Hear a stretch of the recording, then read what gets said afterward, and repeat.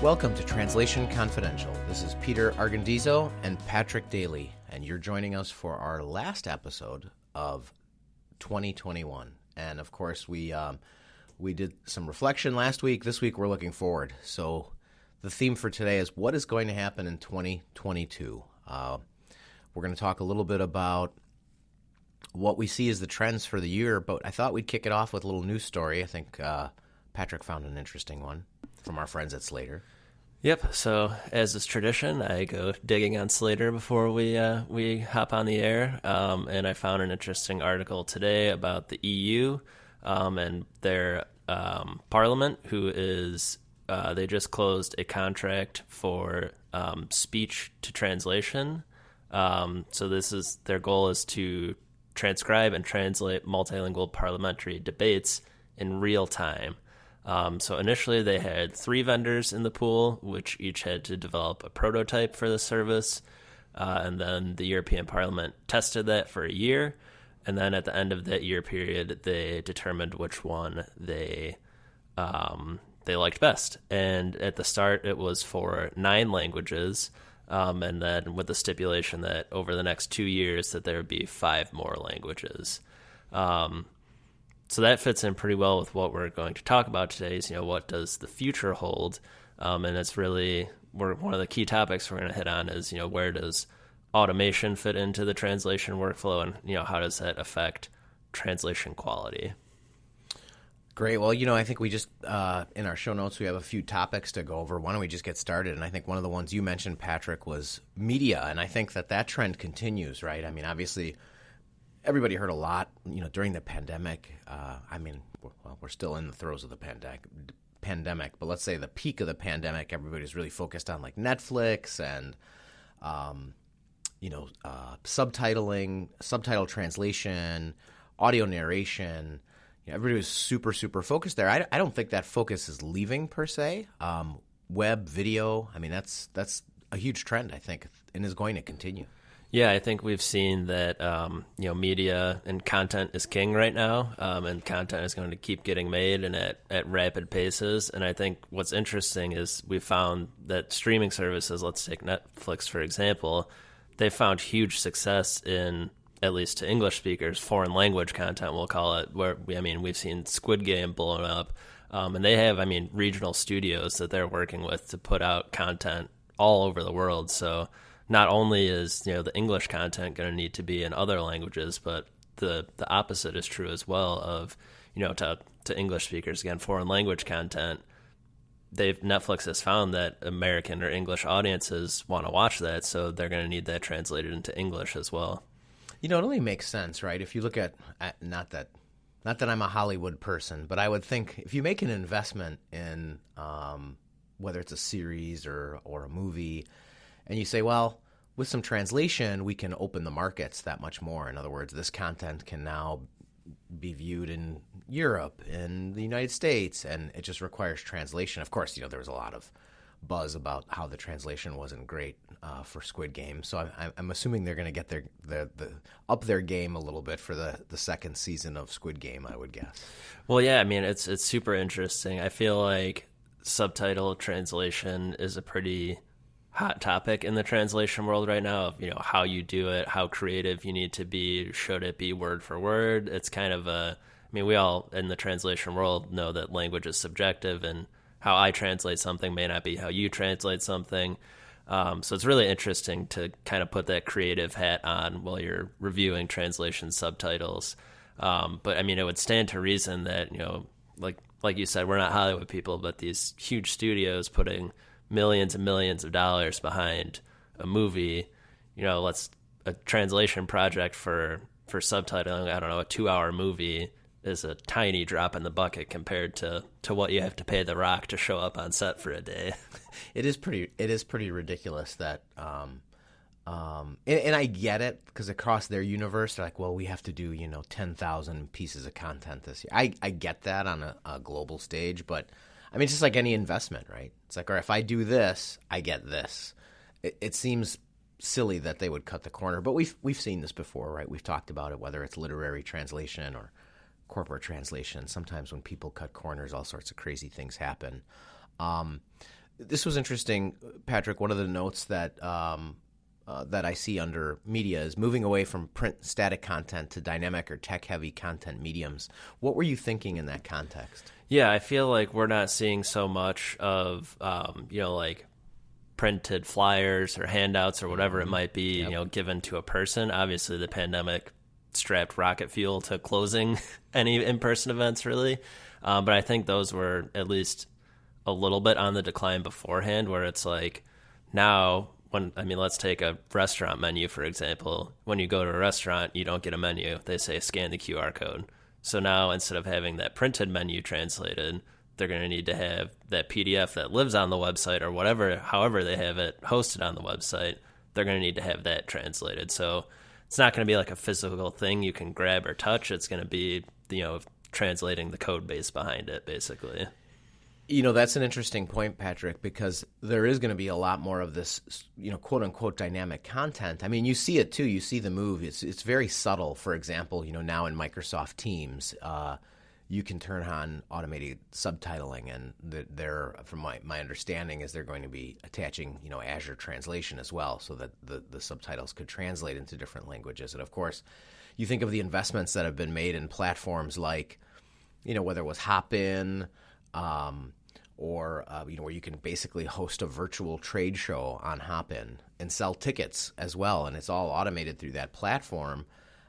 I mean, that's really created for this world, this new world. And I mean, I don't know, with the with Omicron and with new variants and the rise in the numbers, you wonder what's going to happen. Already you're starting to see in the news that some companies are pulling back from their dates.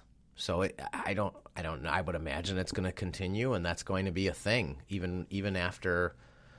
So if we return to whatever the new normal looks like, I guess, I don't know. Yeah, I mean, fingers crossed. It's kind of the seasonality of cold and flu, of everyone being sick anyways. So it's just kind of, COVID's kind of riding the wave of that. So hopefully we see what we saw last year, which is a pretty good recovery for spring and summer months in terms of, being able to interact with people and get together with, close family and friends. But I mean, yeah, I think just in general, I mean, it speaks to kind of the generation shift too, from, non-tech, let's call it, or website, or however we want to classify it, into kind of this media space, which is, how the next generation consumes content. It's all through media. It's all on your phone. It's all on your computer. So, it's definitely a good idea to get all that stuff translated so you have a bigger reach and, you're generating more revenue from your content. Absolutely. Anytime that an effort, a professional service that you add, whether it's consulting or in our case, translation, or if you add a bit and it adds revenue, well, then that's a success, right? I mean, that's really the key with any of the investments made in this space. I know we talked a little bit about automation. I know we both listed automation as trends when we were comparing notes, and I think that's good to focus on. Obviously that trend is going to continue. The news story you talked about, right? So that's where, you're doing real-time transcription. I'm sure it's AI powered. I think we're going to continue to see the introduction of AI, whether it's transcription, whether it's translation, whether it's to deliver something in real time. Again, whether that's a subtitle, whether that's a written translation. But I think the key is how, you mentioned how and where to use it, and I think that's a really important point. Yeah, I think, even from the automation that we have, in place at Argo, I still think there's a benefit to having that human stopgap at certain points. We have automated workflows for website translations, just for content exchange. None of the translation is happening in any sort of automated way. But I still think there's value to have a little bit of a stop there, to have that human check, that QA or QC at a certain point. What makes me nervous is something going on full auto, because I just don't, and this is an opinion, I just don't think the process is there yet where you can confidently push it from start to finish and it will be a polished and good looking product. It might be 85% good, but in the translation world, that's not good enough. Absolutely, Patrick. Just because we have the ability to do something doesn't mean you should, right? I mean, you see that theme in movies. I always think of Dune. Jurassic Park. Yep. Thank you very much. Another one is Dune. If you remember the old original Dune, and when they were using atomics, they had in that era was the 80s. It was all about like nuclear weapons, and I think Bertolucci, I think, was the producer. Anyway, the whole theory was, we have this power, these atomics, which was supposed to be like nuclear weapons, but should we use them, right? And I think that's the same thing with this automation, is you can really automate every last bit of the translation process. That technology exists. But again, like anything, I think it's, what tool do you use and when do you use it? Is it a sledgehammer or is it a ball peen hammer? We talk about that theme a lot. And I think the automation is going to continue, but what I hope we see is more responsible use of those tools, because I think when used responsibly, it's a huge advantage for companies. And whether that's, for me, I guess in my opinion, I always like to see the reduction of friction in the process, right? So if it can be a thing where, hey, every time we create a piece of content, whether it's on this website or whether it's in this SharePoint, whether it's in Marketo, whether it's in Pardot, I don't know, name the tool.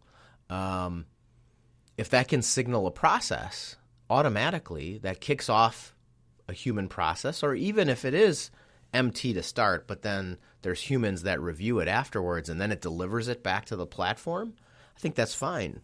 I think that's where the power of the tool is.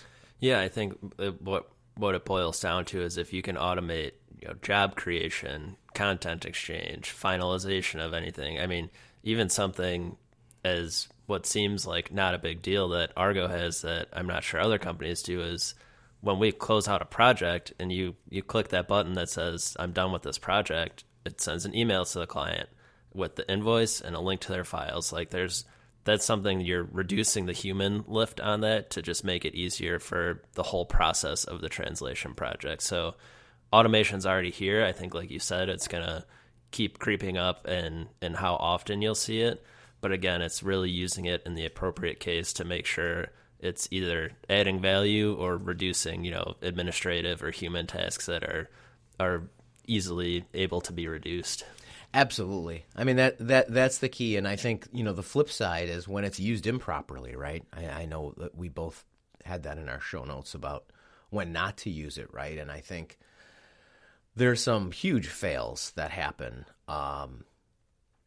based on that. Yeah, I mean, automatic transcription just always makes me chuckle because, I mean, everyone speaks differently. I mean, it's hard for, people from Illinois versus even people from as close as Indiana speak differently just because there's cultural differences there. So you have to train the speech recognition engine to recognize everything. You can't just say, give it a neutral accent and speak into it because virtually no one speaks with a neutral accent. Well, I had to laugh at the news story because have you ever seen parliamentary debate? I mean, there are times, but I'm assuming I wouldn't be able to understand a word of what they're saying. Well, it's interesting because sometimes it's very sober. But there are times when there's like 7 people talking at the same time, and I don't know how they've rectified that. Maybe everybody's individually mic'd and they get their own feed or something. But I was just thinking, I'm like, it just gets sort of heated sometimes. So I wonder how that works. Yeah, I mean, that was something, I forget when I came across it, but like interruptions are a huge deal for that. Like if someone's speaking and you get another voice on the audio feed, that transcription is going to be dicey at best. Yeah, absolutely. So it's interesting. And I think, if that is important content that you're getting out, obviously there's probably some legal requirements, or some reporting requirements to the people in terms of what goes on in Parliament. But it's just interesting to me that, they just, we're just going to abdicate the whole thing. And I get it. There's huge cost savings there. They probably had to have an army of transcriptionists on doing that work, but it seems kind of crazy. So, we talked a little bit about as well, like connected workflows, and I guess we should maybe make the differentiation. So a connected workflow versus, say, something that's completely automated, I think is what you're talking about, Patrick, where really it's you're using automation, but there's breaks in the process with people. Is that kind of what you're shooting for there? Yeah, absolutely. It's really having that human involvement to help the process along, and really, for at least from what I've seen, the most important part is those quality checks to make sure that what you're outputting is going to be what it should be, not that you're just like turning a blind eye and be like, yeah, it's fine, whatever. You really need to have that human QA, QC element in there to just really make sure that what you're delivering is good and good quality. Yeah, I like that, Patrick. I think oftentimes, we focus on like cost as the driver, like, hey, let's automate this so the cost goes down. And the whole discussion or the business case is sort of lost, right? People are saying translators are expensive, let's automate it. Okay, great, fine. I think a smarter place, and that's why I like connected workflows, is to start with the business problem, right? To look at the global problem and say, what are all the things? What's on our wish list? Well, we need these materials faster. Number 2, it's really hard for people to remember, did I send that page, that post, that story for translation? Oh gosh, we have to update it now. I have to send an update. Okay, well, that seems hard to maintain. How do we maintain consistency across different stories?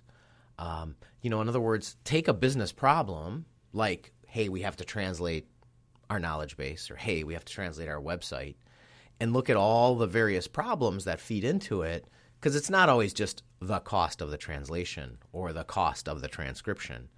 Look at the whole thing and see that's where I think where can automation come in and help reduce that cost but maintain quality. And I think the ability to interweave technology and people into that is key. I think all too often people just focus on, hey, I just want to Google Translate this website. That was kind of the solution there. It's like, hey, I just want to flip a switch and now my site's in Italian. Well, I think that's the wrong way of looking at it. Yeah, I think what you're describing is essentially just developing a translation strategy, not just, I'm expecting this website to cost $5,000 and I get a bid for $10,000, so I'm using Google. I think you really need to have those conversations with a language service provider, because the value of language service provider, among other things, is they really can put your strategy in a good place and put a workflow in place around your strategy to make it work for everyone.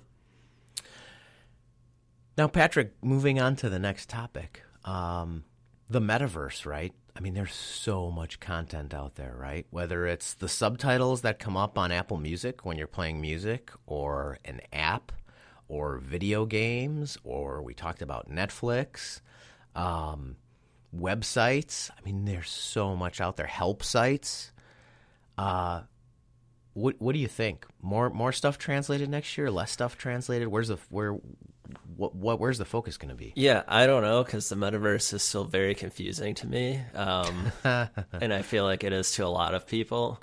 But I mean, it feels like there's just going to be another explosion of content. What that content looks like, I have no idea, because again, I know virtually nothing about the metaverse. But I mean, I got to imagine that one of the ideas of the internet, right, is to have accessibility for everyone, so everyone can be connected and understand everything. Well, to do that, it needs to be multilingual. So, I mean, it stands to reason that there'd be some sort of translation effort behind the metaverse. And like we talked about before, that's really not going to exist in terms of like, here's a Word document, go translate it. It's going to be translating in those code bases. So I think really having that good basis of parsing technology of how you work with those files that make up the internet is going to be key. Yeah, and I think I always think of too as like user-generated content, right? So you think of like even just Amazon or any of the shopping sites and reviews. Will those be translated? And then Instagram posts. Is that going to be instantly translated somehow based on your language preferences, and what quality is that going to create in terms of the engagement? Does it make better engagement, or does it make for poor engagement? So I guess it's going to be a mixed bag, right? It really depends on the content. And I'm just thinking if there's a lot of slang and such, I don't know. I don't know how that'll work. So it'll be interesting. I think there'll be more focus on it, though. Yeah, we'll see. I mean, we always talk about the key with any sort of automated or machine translation is the engine that fuels it, and what fuels the engine is user input. So, I mean, it's interesting to see if people will spend hours and hours and hours on end refining the MT engine to, I mean, in theory, improve those outcomes of machine translation. Yeah, and I think, with sort of building off of this, we've been talking about AI and its influence. And as everyone knows, a few weeks ago, AWS had a huge outage that affected like almost every business because all of us rely on AWS in one form or another for our for our workflows, our platforms. So that was huge. And, a lot of AI, it's either through Azure or AWS. I mean, that's where a lot of those engines are. The transcription stuff you're seeing out there, that's either AWS or Azure for the most part. There are some, there obviously are some proprietary systems out there, but those are the two that are most often used. Again, whether it is for automatic subtitling, audio recognition, I mean, that's kind of where it starts. They have very good platforms, and they're inexpensive to someone saying, hey, I'm just going to develop one. That's not something you wake up one morning and say, hey, I've got a few extra bucks in my pocket. I think I'm going to develop AI audio recognition. I mean, people are building on the solutions that are already there, right? Yeah, absolutely. And I think we've got one more topic, right? Is it mergers and acquisitions? Absolutely. That's going to continue. I mean, we've been talking about mergers and acquisitions for the last 3 years, I guess. And part of that I know is relative to our firm. We've been looking to acquire, and it's been tough. I really think that business valuation is the key there. And I think if the sellers aren't ready to understand what drives price, it's going to be difficult. Like, especially in our space, there's not a lot of 10 multiples or 20 multiples going on. In other words, companies selling for 20 times what they're worth or 10 times what they're worth, especially at the scales that we're looking at, because they often don't have technology. It's really more of just acquiring a customer list and, hopefully picking up some good employees to support that customer base. So it's kind of crazy, but obviously in the industry on the top end, I mean, RWS was the big news, right? So creating the largest translation company in the world by I think almost a factor of, well, not quite 2, but a pretty significant lead. So I think it's going to continue. Patrick, would you agree? Yeah, I mean, I have one thought before I go into my question. So I think that, you mentioned some difficulty in making an acquisition happen. I think that's because a lot of things have to go right. And if one thing goes wrong, it can blow up the whole deal. So there's not much margin for error when you're pulling the trigger on something like this. But my question would be, do you see kind of the merging of, let's call them small to medium companies to try and fight the big guys, or do you see the big guys continuing their trend of just scooping up, regional or smaller providers? Yeah, I mean, I think the real action is going to happen at the top end in terms of, those companies looking to acquire, let's say $20 to $60 million size companies, because that actually has some impact. The deals we're looking at are a lot smaller, on the small to medium size translation companies. And I think those deals are going to continue to happen. Again, it just matters, I think, really, I would suppose this is what I've been thinking lately, is that if they have some good accounting advice or like a fractional CFO or someone that's on their staff that can give them a really good idea on valuation, because all too often people will just take like their sales number and say, oh, well, this. But I mean, it's all about earnings, right? If your earnings suck, your valuation's going to suck. And if you're too reliant on one customer, that's going to be a penalty. The financing structure, I mean, there are so many ways a deal can go sideways, and I'm sad to say that we've experienced some of those in trying to acquire. And I think we're either going to go a little further upstream and maybe try some larger companies to see what can happen. But I think you will continue to see consolidation. Right. I think it's interesting too to kind of a viewpoint on, like, let's say you own a translation business and you're thinking of selling, whether it's, an exit where you're just selling and you're like, I'm out, or whether it's actually a true merger, because I feel like you could apply the tech stack from Argo to other translation companies, and that would do wonders for them in terms of profitability and things like that, where, like we mentioned, some of the automated things that we have in place. I think across the industry, whenever we've entered those merger and acquisition discussions, and we would look at other companies' tech stacks, we're like, man, this would be awesome if this could happen. And it's already a capability that Argo has. So I think looking at it from that perspective, even if it's an exit, if you say, holy cow, that technology they have can do something awesome for us, I mean, that could affect your payout of, like, if you're dealing on future business or however the deal is structured. I think it's really important to hone in on that tech stack when you're looking either to buy or sell. Yeah, that was not the principal reason. Obviously, it's just I hate administrative work, so that was always the driver. I was talking to our CTO the other day, and it's going on 15 years that we're working together, and we've done so many different types of automation projects together that, it's really the reduction of administrative work. But yes, it does make for a powerful tool that we could use in merger and acquisition. So I hope we get to use it, Patrick. Let's hope next year when we're doing this show, we're talking about, hey, our successful merger. Let's hope that that's the case. But I think we'll definitely see it in the industry and across a lot of different industries as people try to consolidate power, I guess. So, well, this was a good show, Patrick.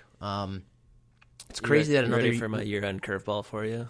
Throw it at me. All right, so instead of biggest takeaways, we're going to do what are you personally looking forward to in 2022? Oh, I like this. Okay, boy, and you threw out the curveball, so I guess I have to go first. All right, what am I can't put everything in the show notes. Yes, exactly. Keeps me on my toes.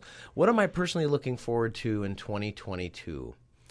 We're doing a big revamp on how we're doing our sales effort. We brought some new tools to bear, and I think that's going to be really interesting. So it's a little early to say, but I will have more information probably as the year goes on. But I'm really looking forward to that, and I can tell you that personally, after a couple years of loss, losing my father-in-law, losing my mom, I'm just looking to get out of the darkness of what's been going on and hopefully to a better state of normal. I mean, I haven't seen my colleagues on a regular basis for 18 months, and that sort of sucks. So that's what I'm looking forward to. How about you, Mr. Daly? Yeah, I'm hoping that, like you said, a little bit of return to what we thought of as normal before. I kind of want to get out and travel. It's been a while since I've been able to take a vacation. So that is going to be fun. And yeah, I'm also studying for the PMP test, which, if there's any project managers out there, that's kind of like the certifying body. It's the ATA equivalent, we'll call it, of project managers. So I started studying. I read like one chapter of this gigantic study book. So it's going to be a long process, but I think it'll be exciting to have that kind of formal qualification around the already hopefully spectacular work that I'm doing as a project manager. Absolutely, Patrick. I think that'll just be another arrow in your quiver, if you will. So that's great that you're doing that. We'll be excited to hear about how that goes throughout the course of the year. It's I've found already that I need to translate project management speak into English. So that's been the first challenge I've run into. Is just they do not speak like normal people. Yeah, like any industry, right? Everybody has its lexicon. So, well, good, Patrick. Well, another successful year of the podcast. Thank you so much, Patrick, for co-hosting. Another great year. To all of our listeners, wishing you a happy holiday season, a wonderful new year, and we will see you in the new year. So for Patrick Daly and for myself, Peter Argendiso, signing off for this episode of Translation Confidential.